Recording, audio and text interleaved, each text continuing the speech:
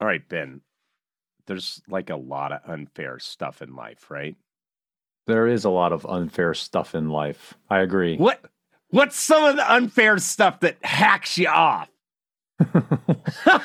Well, I think perhaps today we're focusing on the workplace. So there's all kinds of stuff that happens. I mean, if you think back across your career, there are numerous examples perhaps that you could think of people who, get promoted who maybe shouldn't, in your opinion, or, maybe you're the person who's working really hard and the reward you get for that is more hard work and everybody else doesn't get to, yeah.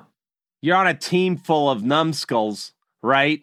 And meanwhile, you're like, yeah, I'm going to work real hard and get ahead. And they're like, man, we can't promote this guy. The team productivity will disappear. So what are we going to do? We're going to give him more work. That's what we're going to do.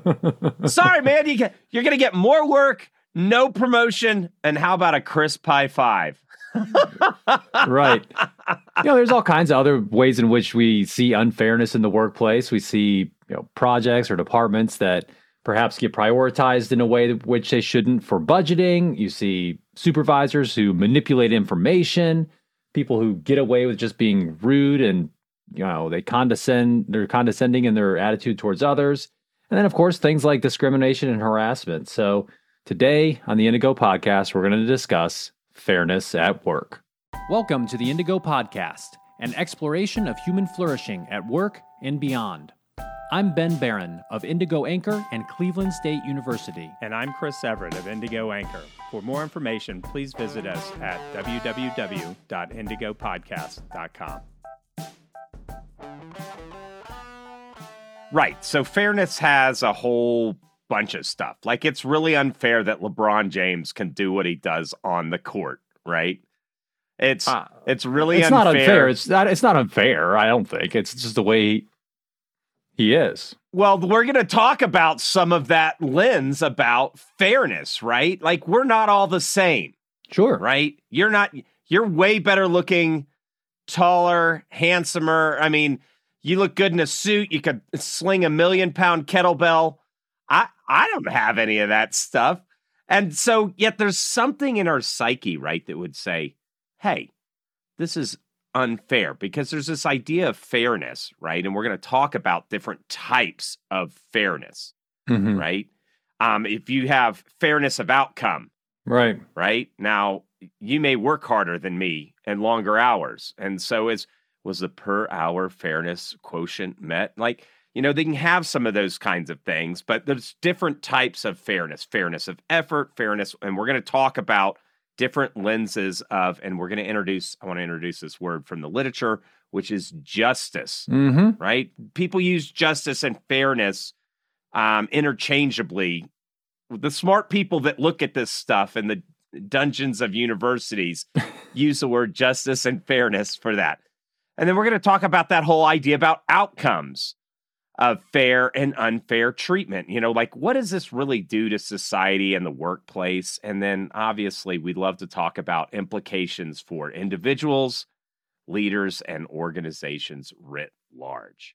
So let's hop into it and talk about some of these different types of fairness. And as you mentioned, in the world of organizational psychology, we typically call this organizational justice. And it has to do with perceptions of fairness. This is an area of scholarly inquiry that's been ongoing for a number of decades. And the reason that I think it has persisted and proven valuable is that it matters. That's one of the big findings, is that fairness matters. We care about fairness as humans, and we care about it in the workplace. And so today we'll talk about those different types of fairness, and then we'll talk about why people should care about it, some of those outcomes. So maybe we start with some of these different types of fairness. And generally, in the academic literature at least, and I think this is also a helpful way to categorize these different types of fairness at a practical level, there are generally about 4 different types of justice that we typically talk about. And so let's hop into those. So what's the first one? All right. Distributive justice. That's right. And we've got, so smart people in the field of industrial and organizational psychology will come up with, hey, what are some cool questions that let us assess if these kind of shenanigans are happening, right? Well, yeah, it's not just looking at the shenanigans. Yeah. These are a validated assessment scales. It's not always shenanigans, but smart people are like, what are a few questions we could ask to know? To assess this piece, right? To say, yes. What level of organizational justice perceptions are we seeing in this workplace, or do people tend to report? Yeah. So for distributive justice, one of the main questions are statements that you could mark true or false to, or put on a scale of some sort of, my supervisor made sure that opportunities and rewards were distributed fairly. Right. So as the name implies, distributive justice is about the distribution of rewards. And those rewards could be things like bonuses, opportunities, praise, other types of valued things in the workplace. And, I think we can all think of those types of decisions that happen that we can either agree or not agree with. And, that was fair. That wasn't fair. How the maybe it's the outcome of some sort of decision about restructuring in an organization. And we could say, well, so they're putting these people over here and these people over here. That doesn't seem fair, or something like that. This is probably the most commonly talked about, or at least I think in most people's minds, this is what we oftentimes think about when we think about justice first. But there's it's kind of the first layer of the organizational justice onion. The thing on this is, you could think of it at broad base, like who gets cash or what, Why is this manager at the manager level in an org making more than this manager at the manager level in the org? Or sales compensation structure, commission. Hey, we get 5%. Why is he getting 7%? Yep. Well, he's the owner's kid, right? And so, okay, we give him a mulligan because he's the owner's kid. But if he wasn't, then it wouldn't be fair, right? Well, I don't know if we would give him a mulligan, but maybe I'm not a big sports ball person, so maybe we wouldn't give him a retry. That's not the right term, but we'll give him a. Well, I don't even think we would think it's necessarily fair, right? I mean, nepotism we oftentimes perceive as being unfair. But that's the exact point, is there's different things. And some people, so when we think about distributive justice, how stuff gets distributed, Ben, we were talking to somebody, just yesterday, that was talking about the difference in work from home. Some people think it's unfair that certain functions in an organization, and we saw this with some of our previous clients, hey, the backroom staff and accounting and IT can work from the house, but the manufacturing employees have to come into the office. That's not fair, or that's not justice. Or, hey, these people are really interested in promotions and all that stuff, or accolades, or a quarterly team barbecue. And this one really got my heart yesterday, Ben. I'd just like to leave 15 minutes early because it makes my commute so short so I could see my kids. Because we place different value on different types of rewards and opportunities, right? Distributive justice can be a really hard one, even for people that want to do it well. For sure. And one of the big reasons why it's so hard is that people value different things, as you alluded to. And I think your example of remote work policy is actually a very good example that's relevant right now, because obviously the past couple of years there's been a lot of turmoil and change with regard to where people are working. And as in the more recent months, organizations are trying to figure out and navigate how they persist or don't in that with regard to working from home and so forth. So that's a good example. But that's distributive justice. How different things that people value are being allocated in the organization. So we can have perceptions of fairness around that stuff. Interestingly, there's another type of justice that oftentimes is actually a little bit more important. And I think it's a really interesting one. And this is called procedural justice. And procedural justice is all about the process or the procedures that were used to make a decision. So you might not like the outcome. You might not like how different resources are being allocated or different people are getting different things. But if you understand the procedure used to make that decision, and if you agree that those procedures were ethical and fair and based on accurate information, then you're more likely to say, okay, I don't like the outcome, but the process was fair and I'll live with it. So the procedural justice, that's a really important one. Yeah, the awesome smart guy assessment statement for that is, my supervisor made sure that his or her decisions were made fairly and ethically based on accurate information and unbiased procedures. Now, this one's super challenging because we're humans and it's messy, right? What if you've got some like a newly single mom who's still going through a divorce and is juggling, childcare? When my wife and I were in Nashville, they were like 12 months booked up. Mm-hmm. But the gestation is 9 months. So you have to be like, maybe we're going to get pregnant in 3 months because we booked and we can't be paying for the childcare, right? Anyway, we have these messy things going on, and being completely fair from a procedure perspective can oftentimes roll right over somebody's humanity. Hey, that person was late 4 times. Why weren't they fired? Right? We say, 3 times and you're out. And yet we know that person has challenging times. Meanwhile, the other person was late 3 times and fired according to policy, but maybe wasn't as understandable. There's like some bias and stuff that can go there. Nobody wants to work in an organization where it's by the book with no exceptions. But the minute you start having those exceptions, right, from a procedural justice kind of perspective, it could seem unfair. Maybe. So you're looking at me, Ben, like I'm lost here. Right. So I think, so the procedures matter.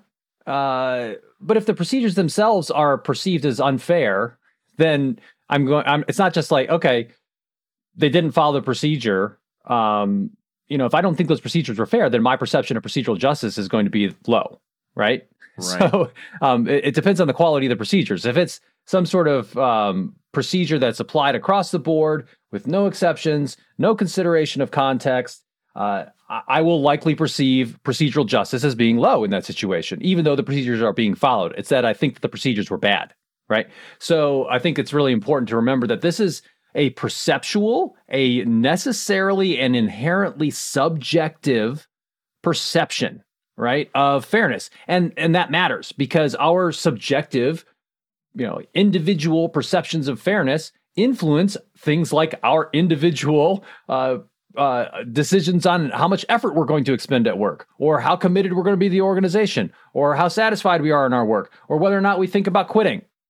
So those subjective things matter, and this is in the eye of the beholder, and that's really, really important to remember from a supervisor standpoint. Exactly. Here's one that was really common, at least growing up. I don't know if this is still the case with the labor shortage. If you are late to your shift at a restaurant, you're fired on the spot.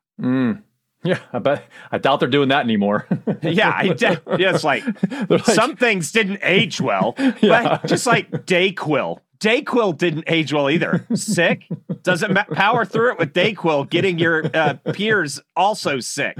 But that's that whole thing. Now, somebody, though, that works and is always on time for their shift might be like, heck yeah, because, it's hard to get restaurant staff to show up and stay committed. And this is one of those things. But now maybe that procedural justice just doesn't make much sense. Sure. Okay, so we talked about distributive justice, procedural justice. Another type of justice that we see in organizations that people apparently care about, and I agree, they do care about, is called interpersonal justice. So this has to do with how people are being treated with dignity and respect and with how they communicate and interact. So, a survey item that could be used to assess this is, my supervisor was generally respectful and polite when discussing work-related issues with me. And oh, by the way, these one-item survey measures that we're using to give as examples of how you might assess these types of organizational justice. Some people out there in the world of IO psychology might be like, you can't use one item to assess something on a survey. Well, it turns out you can't on a podcast, buddy. Well, perhaps, but also there's a really great article, and we'll put a link to this in the show notes. It just came out not too long ago in the Journal of Business and Psychology by Russell Matthews and co-authors. It's called Normalizing the Use of Single Item Measures, and they basically went through and they validated a whole bunch of single item measures that you can ostensibly use for measurement of these types of attitudes and perceptions. So anyway, I digress into a little bit of nerddom there. Yeah, for the IO site guys that wear people out, it's like, man, so what are you going to do on this consulting engagement? Well, we'd like to survey your staff. Oh, no. We've seen you guys. We've done like 50 surveys this month. Right, so survey fatigue's real. One-item assessments can help. So there are some one-item assessments for these different types of justice that apparently have some good reliability and validity. So anyway, interpersonal justice is one that's really important. Because let's think about it. If let's say rewards are being allocated fairly, you perceive that as being fair. So distributive justice, fine. They're using good decision-making processes to make those decisions. So procedural justice, great. But you know what? My supervisor is just kind of a jerk to me and in how they communicate, and they say condescending things to me, and they're just, they get away with being rude. I feel like that's a perception of unjust behavior because it's like, hey, I'm a person too, and you should be treating me with some dignity and respect here. I see this all the time, Ben. We say it all the time. You can't fake this stuff. Fake caring for your employees and the demeaning, condescending attitude of, I'm management. Look at my cardigan. It's impeccable. And, oh, the individual contributors are here. Oh, gosh, they even have a distinct odor. Like this is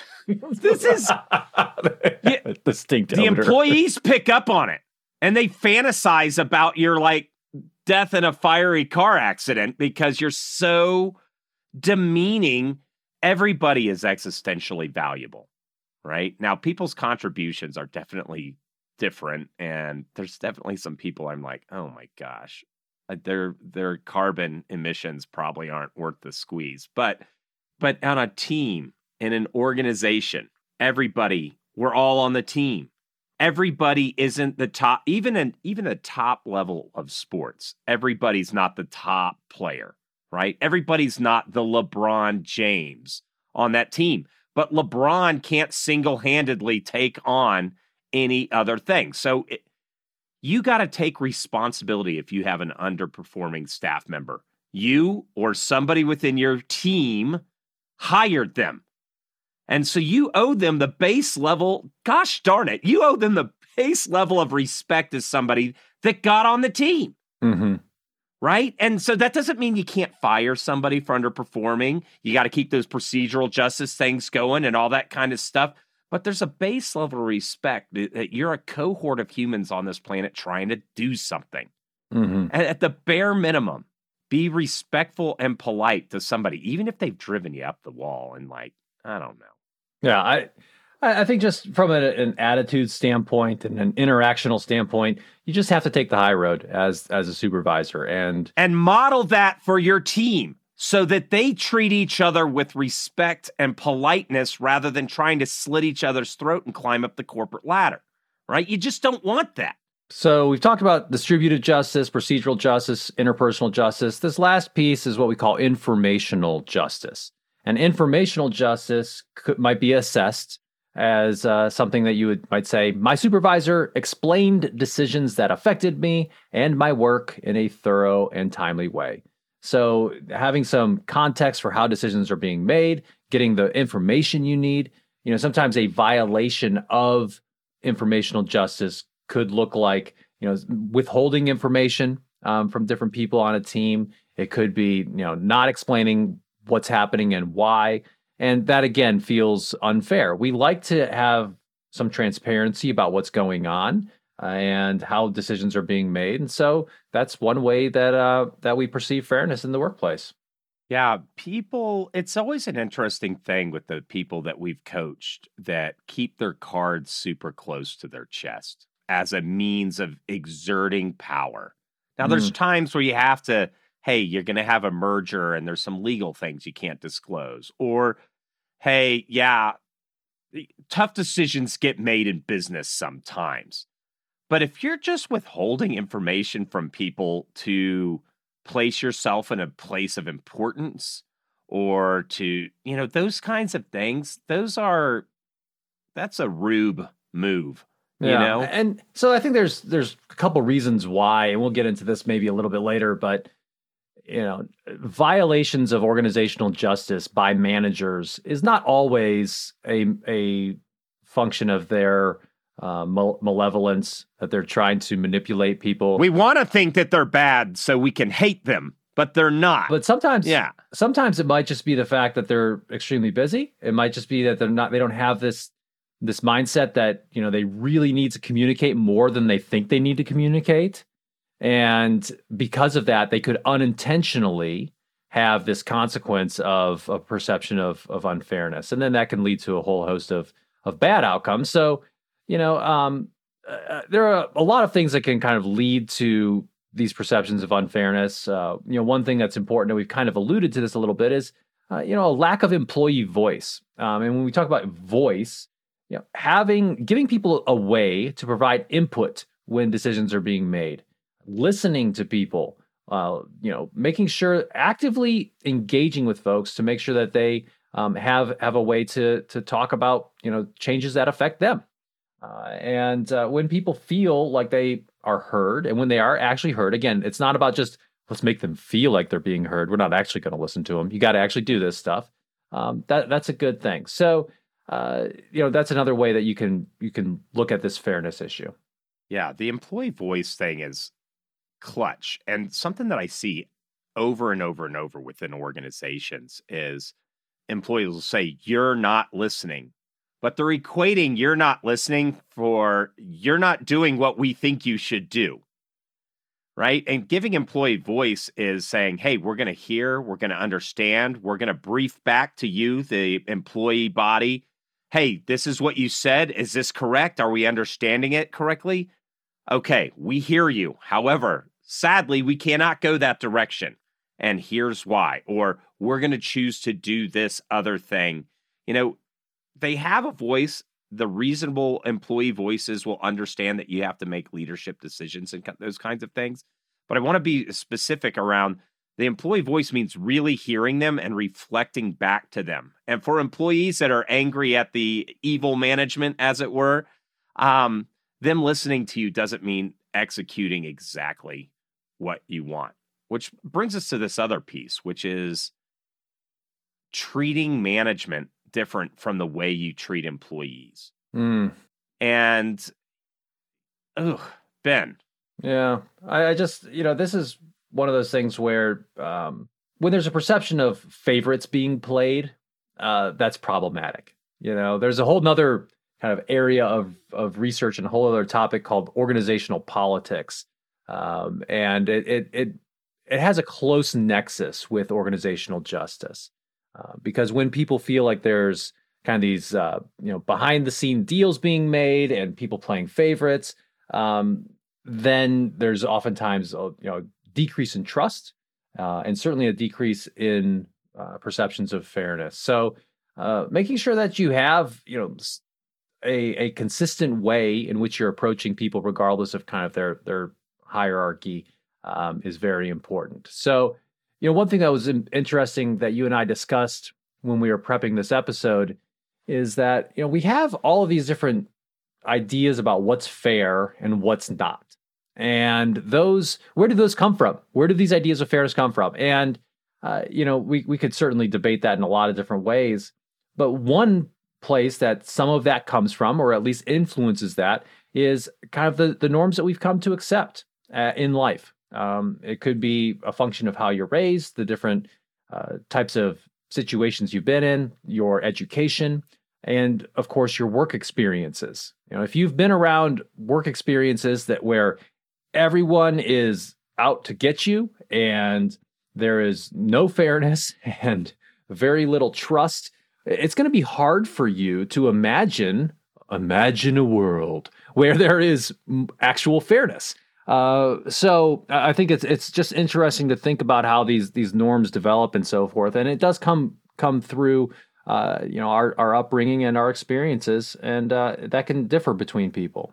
Yeah, I'm thinking about the kids marshmallows study, or is it the marshmallows? They put a kid in a room with some treats, and then the researcher steps out to see who could delay gratification. Hey, if you don't eat any of these candies, we're going to give you even more candies later.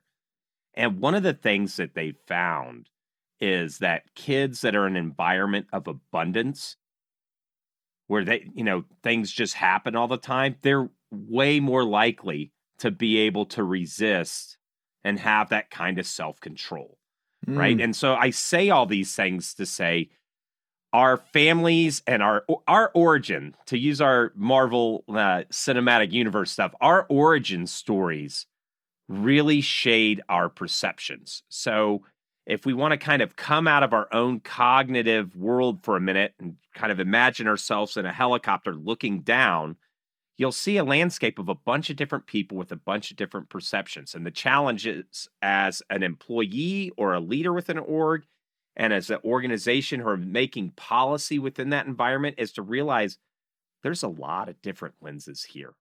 Yeah. Well, and that's why explaining, talking about, being explicit about the norms that you're trying to influence within a team or an organization is so important, because you can't assume that everybody is coming to the table with the same sheet of music. So you need to, over time, this takes time, and it happens not only through words, but certainly through actions, help to curate a common sheet of music for what's acceptable here and what's not acceptable here. This gets into and why. And why. Absolutely. So, I mean, this gets into other topics of, organizational climate and culture and so forth. But I think it's definitely something that's very important to remember, is that what's maybe obvious to you is not obvious to other people. What's obvious to them is not obvious to you. And hence, it makes a lot of sense for anyone in a leadership position to handle this with care and to make sure that they are being intentional instead of accidental in their creation of a high-performing culture and team. Right. So one of the things, let's talk about some outcomes of this fair and unfair treatment, because there's going to be stuff that's fair and unfair that happens. Hopefully, we're working towards a more just organizational behavior, society, family lives, communities, all of that kind of stuff. It would take a real weirdo to stand up in the public square and say, I'm seeking more unfairness. Who's with me? Right. Yeah. So, one interesting way to think about this in terms of an outcome has to do with motivation, your motivation at work. And the theory of motivation that has to do with these perceptions of fairness is something we call equity theory. And equity theory has a handful of different parts, and I think it might be helpful and interesting for our listeners just to kind of walk through these with us. So the first part of equity theory is that all of us, to some degree, hold a belief about our inputs and our outcomes. Or our outputs. So, for example, my inputs to a certain job might be my education, my experience, my effort, all those different characteristics that I bring to the table.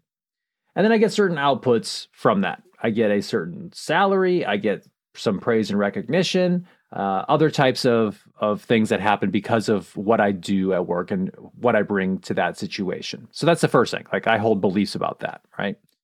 The second piece is that we don't stop there. Many of us, will compare ourselves with a referent other, right? So in this situation, give me some examples. What do you think who are some people you might compare yourself with?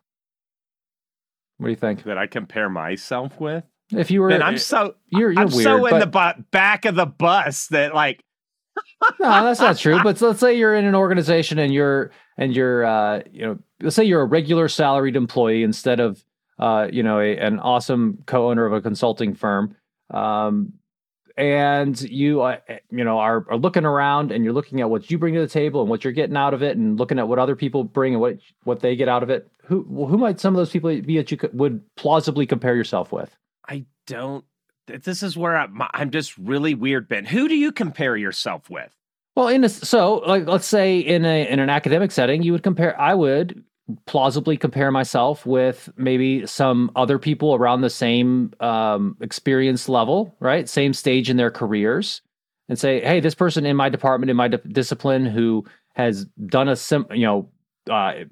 maybe published a certain, same amount of articles and does a similar job teaching, I would compare myself with someone like that, right? Someone who is kind of in my another person in my department, perhaps, or another person who has a similar background and job in another organization, right? So think about it this way, like you have an accounting background, like let's say, someone you graduated, from your master's in accountancy with, and let's imagine that you both have similar career paths. One's working at one of the big four accounting firms, one is working at the other. You might compare yourself with the other person and say, hey, this person over at this other one, they're making X, I'm making this. We both have the same amount of experience, right? That's a basic example. So that's a referent other, this other person that you're comparing yourself with.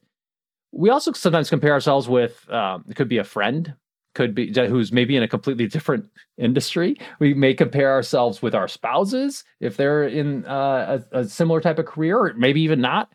We also even sometimes compare ourselves with an idealized version of ourselves. And so the point here, we don't need to get too wrapped around the axle around who you're comparing yourself with, but it's that we do make comparisons. Like we think about this in terms of our inputs and outcomes, and we think about, okay, what's going on with other people? I'm going to tell you, and this is like 2 bullets from here, why I'm wired so weird about this stuff and some of my thoughts on that. But everything you're describing is like the world over. That it is like the norm. Mm-hmm. Those comparisons things. Mm-hmm. Sure. Yeah. And we also we form beliefs about other people's inputs and outputs, right? And these could be completely unjustified. They may not be accurate, but the fact is that this is a perception-based idea of motivation. And so, I think, okay, this person over this other in a similar job, let's say that's my referent other, and gosh, they don't work nearly as hard as I do. They don't have nearly much experience, and yet they're getting paid the same amount, right? Less inputs and but the same outcomes or same outputs as me. And then I start comparing those ratios and saying, man, my inputs and outcomes are different than the inputs and outcomes of this other person.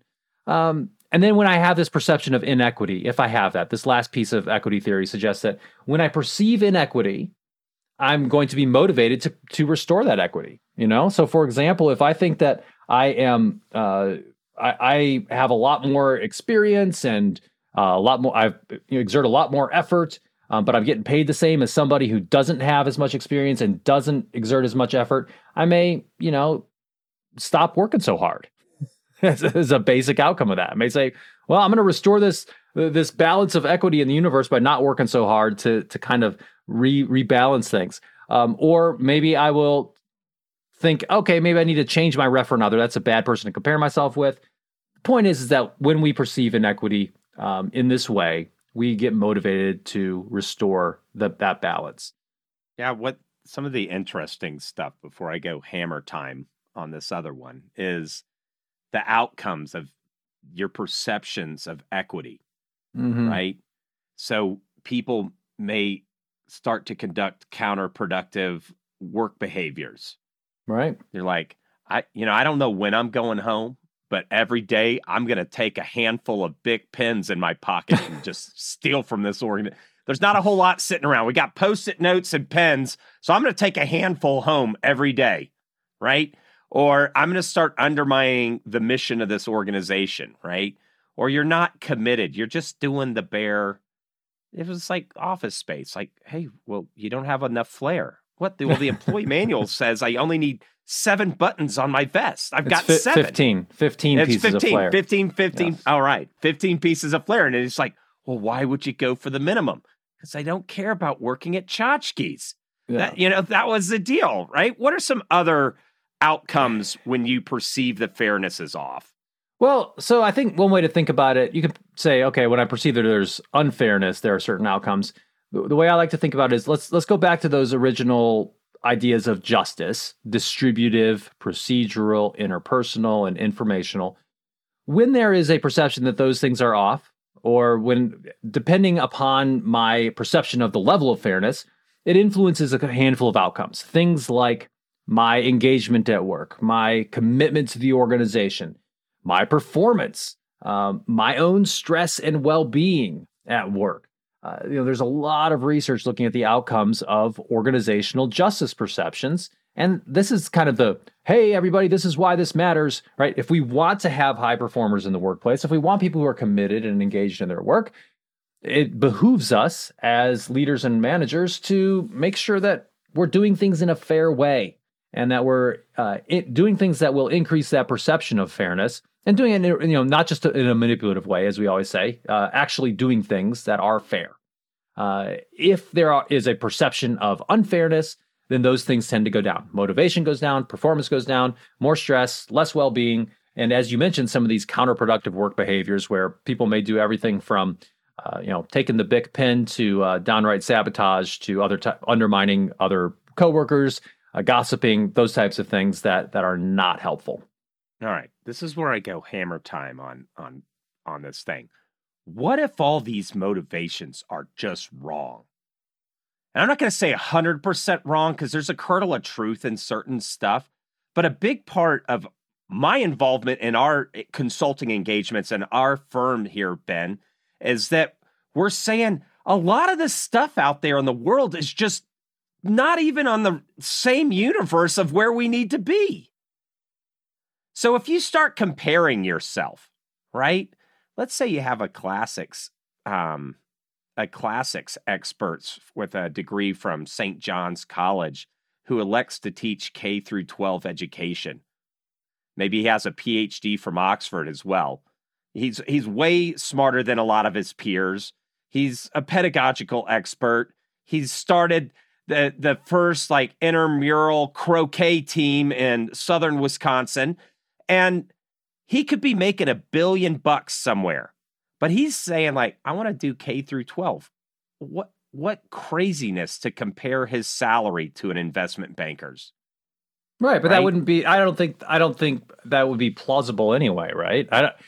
I don't think that a reasonable person would choose in that situation an investment banker as a referent other. Johnny Depp versus somebody working in the CDC. We have some comparisons that we put around fame, looks, and wealth, and that happens in the workplace, that are just the most bizarre comparisons. I live in Park City. I have somebody that's doing a great job. They're an IT professional, all that kind of stuff. And there's well, I just don't have $40,000 to redo the landscaping in my backyard. And they feel less than. And it's what? What? So I think what you're getting at here, and perhaps how I would react to some of that, is that, and we've done episodes on this, I believe, in the past, is that social comparison is not helpful in a lot of ways. Instead of comparing yourself with other people, it's probably more helpful to compare yourself with who you were yesterday.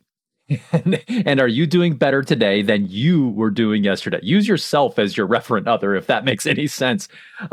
Because and it's not an ideal self. The idealized self, when we see this in music, right? You have a good gig, right? Because I played music professionally. You have a good gig. All your improvised solos were banging. You're like, whoa, that's how I play. That's who I am. I'm this banging person. Then you do your next gig, and it's maybe you have a slight cold.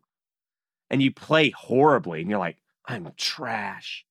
I'm not even worth. I should burn my guitars or donate them to somebody who's truly worthy. And neither one of those is correct. Your life is made miserable by your cognitive distortions around how things should be. Not how things could be. I could get a little bit better and maybe play a better solo next time. I could learn this extra thing. Or if I'm at a big four that's paying me less than that other big four, why am I sticking around? Right? There's that idea of like being in the driver's seat of who you are based on the options you have versus things are supposed to be fair. But things are not fair. Back to my LeBron James, and I'm not as good looking as Ben. I mean, like, I'm not jealous of Ben. I'm like, man, this is awesome. Ben looks great. He looks good on our website. I'm feeling weird over here now. And our Zoom conversations, people are like, man, these guys are super great. But I'm not jealous of how Ben looks, right? And there is literature that talks about being good looking might help you in certain situations. Like executives that look good make more money. But who cares? Right? Well, I think you might care if you're not making any money. I mean, right? That's something that we got to look at as a society, but as an individual thing, right? Here's another example. This lady I know who was in tears about, a lot of her peers did better than her. She has a special needs kids, and she kind of derailed her career path and went and got, I think it was a master's in special education because she wanted to be able to meet the needs of her child. But that set their family on a different financial trajectory, right? Mm-hmm. And was feeling bad about that. I said, wait a minute. Forget these guys. Are you and your husband happy? Oh, yeah. Well, then just work your plan, right? Look at the landscape. Look at your stuff. Look at the landscape. Right. Yeah. Well, and that's going back to my, Well, that's going back to my original point that social comparison. So part of this idea of equity theory and thinking about your motivation and so forth and perceptions of fairness has to do with the idea that, inherent in that is this idea of social comparison. And I don't advocate getting too wrapped up in social comparison. Now, some social comparison can be helpful because noticing how other people behave and figuring out, kind of what's appropriate and what's not, like that is a helpful human characteristic. You might find a better way to do something. So right. don't close your eyes and start going on a 10-mile run, right? Right.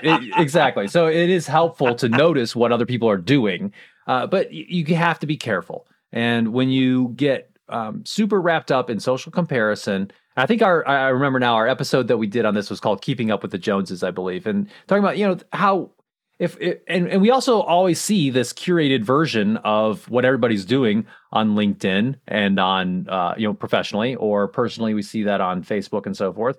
So, just be careful with that. That's where I would come down on it. I don't think we're not going to change human behavior and say, no one's ever going to compare themselves with each other. And in some situations, it can be helpful. Like if you realize, hey, I'm being paid like 50% less than all of my coworkers, like that should and we do the same amount of work and we bring the same stuff to the table. That should motivate you in a way to do something about that, I would think. Now there are some individual differences there. Some people, maybe it doesn't bother them as much. But for a lot of people, it would. And rectifying that injustice. You should do something about that. I agree. Yeah. And you should ask. Why are you guys paying me half? Right. Right? And then you decide what you're going to do from there, if you have options and choices. But the main thing is sensing your environment and then responding. And the thing that should guide how you respond is your values and who you daggone want to be. Right? And that's all this other stuff. I would say most of the stuff we see out in the world and it's just people reacting and being a sack of behaviors rather than, putting up a mast of their own integrity and idea of selfhood and setting sail with that. Sure. I agree 100% that it is that having your own core values and direction and mission in life is very important. And that's, having a strong sense of self will help with a lot of this. But anyway, good stuff. All right. So we've talked about unfairness perceptions. Maybe we should move now to some implications for people. So what do we do with this? We got all these ideas. We're with you. So what do we do? Yeah, I think at the very basic level, don't forget about the fact that individual people in organizations will be thinking about fairness in a lot of different ways. So as a manager, you need to think carefully about how your words and actions might be perceived. If you are in doubt about something, let's say you're going to make some sort of change, maybe ask a few trusted advisors. Maybe these are some trusted subordinates, even better, right? That you say, hey, I'm thinking about doing this. Can you give me a little feedback? What do you think about this? Start socializing that idea prior to making a final decision. Get that trusted input beforehand, and remember that perceptions really do matter. Yeah, work-life balance is important too for individuals. Just remember, you're not your work, but you're not only your life either, right? So the balance doesn't mean 50-50. The balance means, you're going to cut the pie, how makes sense for you and your situation in life and those kinds of things. So value your life outside of work and value your work. It can help temper some of those emotional, visceral reactions to what the heck's going on. Unfairness at work? Yeah, it's called work, buddy. I shouldn't have to show up here and work. So Another piece is just to remember that these perceptions of fairness really are a big part of what drives perceptions of organizational support. And to the degree that you can have a fair organization, people will feel that the organization cares about their well-being, that it values their contributions, and that leads to a number of great outcomes as well. One of the things in orgs is everything feels like somebody's, like it's really salient right now. And I've said in consulting engagements, wait, is anybody shooting at us? Like, this is not Afghanistan, guys, right? You can slow down. Few decisions in organizations have to be made so quickly. And this is kind of for leaders and stuff too, that you can't just pause a moment and explain the process behind them. So people can see, they're not just a victim of your decision. They get to see the whole procedural justice and everything that went in to make it. And sometimes if you're the leader and it is unfair, and be like, guys, I realize this isn't the fairest thing, but that's where we're at. And just own some of that can buy you some credibility, because sometimes unfair things happen. You can have some bad leadership at the top of the ship or something, or there's just like a structural shift. That's just the kind of stuff that happens. In academia, it becomes incredibly apparent very quickly when there is a violation of procedural justice. People will very quickly point out that, hey, process wasn't followed in making that decision. And that's why it's just so important. The implication here for the leader is, remember that process really matters. How decisions get made and how I communicate about how those decisions were being made is critical to a healthy organization. You just can't get around that, I don't think. And like you said, there are very few situations in which you actually have to make a decision now. And if the building's burning down, no, we're not going to talk about why we're leaving. We're just going to go. But if there's some sort of other larger change, let's say in an academic setting, we're changing the curriculum, we're changing some structure, we're moving around some departments, whatever, take the time to explain and make sure you're following a good process. If you want culture. If you care. Yeah, if you don't care. If you care about how, this is all assuming that you want to be a good leader and that you want a healthy organization. Ben, I'm a eyes wide open cynic. I'm going to open the door and look at all the garbage, but then I want to plot a way to a better place, looking at the reality that's oftentimes suboptimal, right? And so for leaders, let's talk about a little bit of this, some implications for them, a little bit of the research that touches them, is that the idea is like you crawled up into management by being a jackwagon, and now you're the evil overlord helping and enabling other evil overlords to inflict pain, lack of fairness, cruelty, and no work-life balance on your minions, who are now quiet quitting in masses. Right? Like that's just not true. It's fun because you have like a good guy and a bad guy. You could probably make a Star Wars sequel based on that kind of story. It's just really hard being in the Rebel Alliance. I don't feel like I have employee voice, or something like that. Right? Or in the Empire, I'd say, right? But they do have good benefits. and could destroy a planet. So that's not the case. One of the key pieces of research around this area is that, most people want to be fair. It's really hard. And that's why you see people being more unfair through the guise of the internet, where they don't have to be face to face with somebody. But in organizations, we're face to face and work with people all the time. What they found is as work stress and busyness hit managers, fairness activities decreased. Mm-hmm. Right? Because they just got so busy, they didn't take the time to explain the procedures or all those kinds of things. That sounds totally reasonable. Like if you are super swamped, you might be a little bit short or terse with your kids or your spouse. No. Not because you don't like them. Well, you wouldn't, Ben. You're going to be sweet all the time.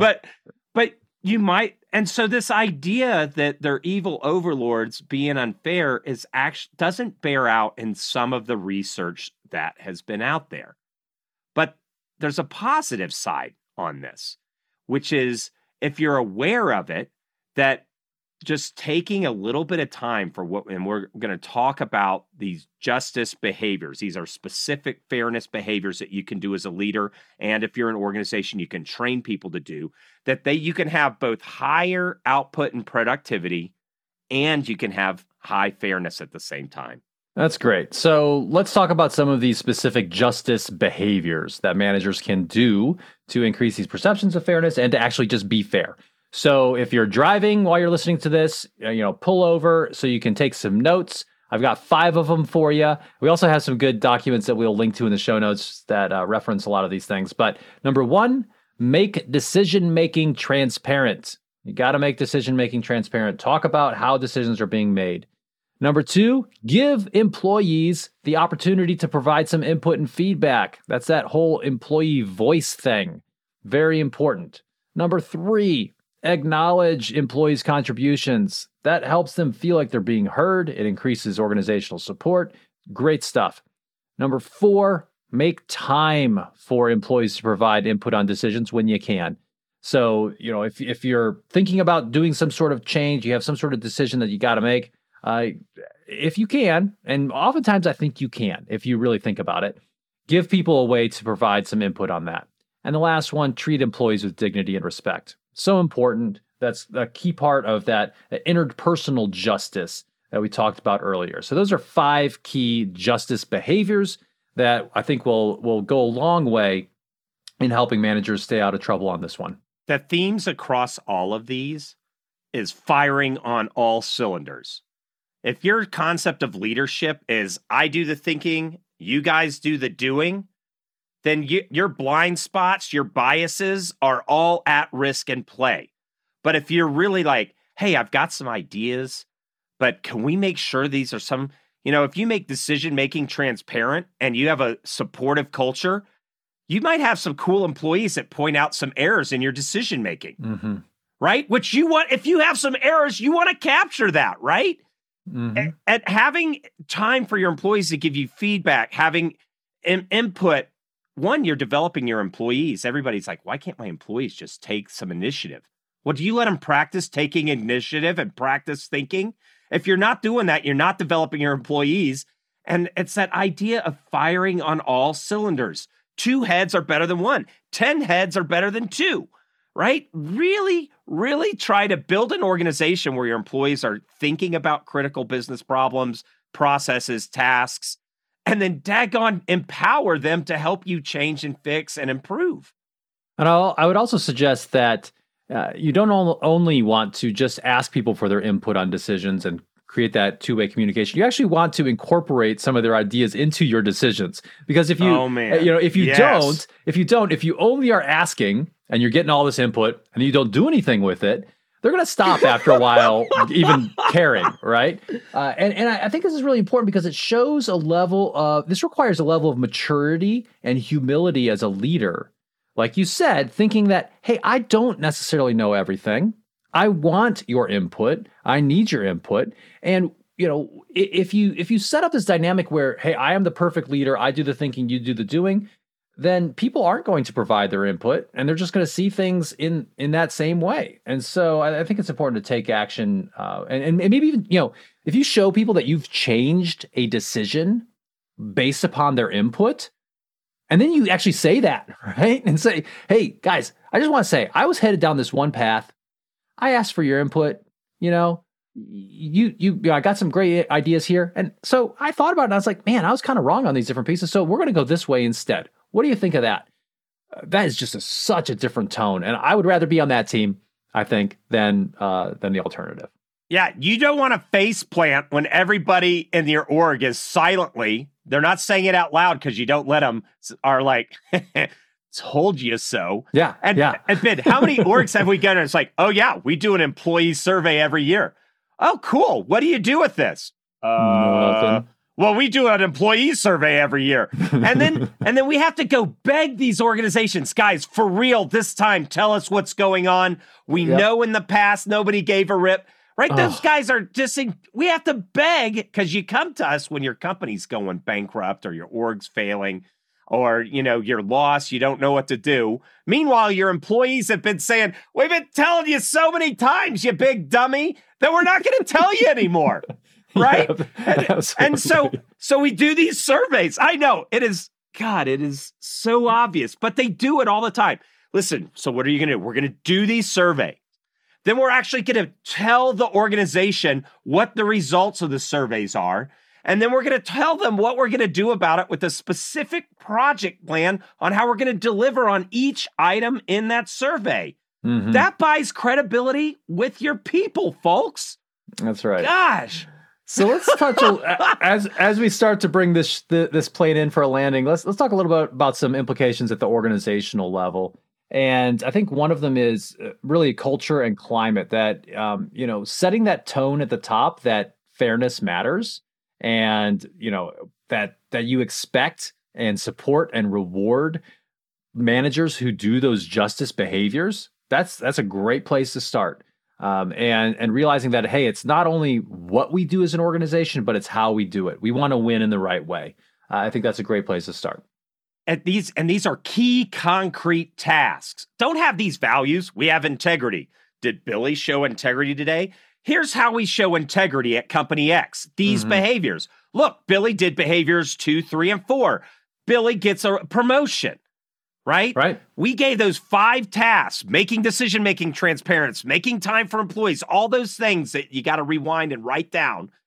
Bake those into your performance reviews. Bake those into your training. When somebody takes the time to, hey, this is where Philson made our decision-making transparency. He gets a $80 Red Lobster gift card or whatever. Red Lobster, right? Whatever makes sense in your organizations, you got to show your employees, your management, your senior management that these are the concrete behaviors we expect you to do, and we're going to reward and promote on that. Yeah, and one thing that you said that I really want to hone in on just real quick here is that in those times when you are doing things like promoting people or doing those things like giving rewards and recognition, those are key opportunities for leadership to emphasize what we care about around here and saying, this is why this person is getting recognized. This aligns with, we have these core values and these behaviors. This is how this person exemplified those, and this is why we really want to celebrate this person and their behavior today. It's just an awesome way to help to show that there's some action, that there's some recognition of what people are doing behind just these platitudes of, hey, we're gonna do what's good for the company, right? So good. Another thing is, you may have a cohort of jackwagon managers on your hands. So it's going to take a while to get those guys trained up and doing better. But dear God, make sure the ones you're onboarding are closer to what you want, right? Because you get those guys off the shelf, LinkedIn or wherever. And so that means in your job descriptions, first of all, these job descriptions are horrible. Most of the ones that I see on the web or when we go into an org to help them with this kind of stuff, you're has this many years experience, this, and this. What if you also had, managers display fairness to their teams here? you can communicate a lot about your culture and about the kind of things that you want. Our manager in this role is comfortable making decision-making transparent. You can write those key behavioral norms into your job descriptions for internal employees that are applying for a promotion, as well as external, so you can start weeding out and making it more likely that you're going to find these people. Right. So that what that does, ideally, is it actually would shape your applicant pool to ones who actually, it's like, yeah, I could get on board with this at least. And it actually would start to socialize your employees before they even apply for a job, right? So it's like saying, hey, here are the values and behaviors that we really want around here. And if those include things like fairness and these various types of behaviors, I think that's a great thing. So awesome. So today on the Indigo podcast, we've focused on fairness at work. We've talked about these different types of justice or fairness in organizations. We've talked about some of those outcomes of fair and unfair treatment. And of course, we've talked about some implications for people, leaders, and organizations. Thanks for listening to the Indigo podcast.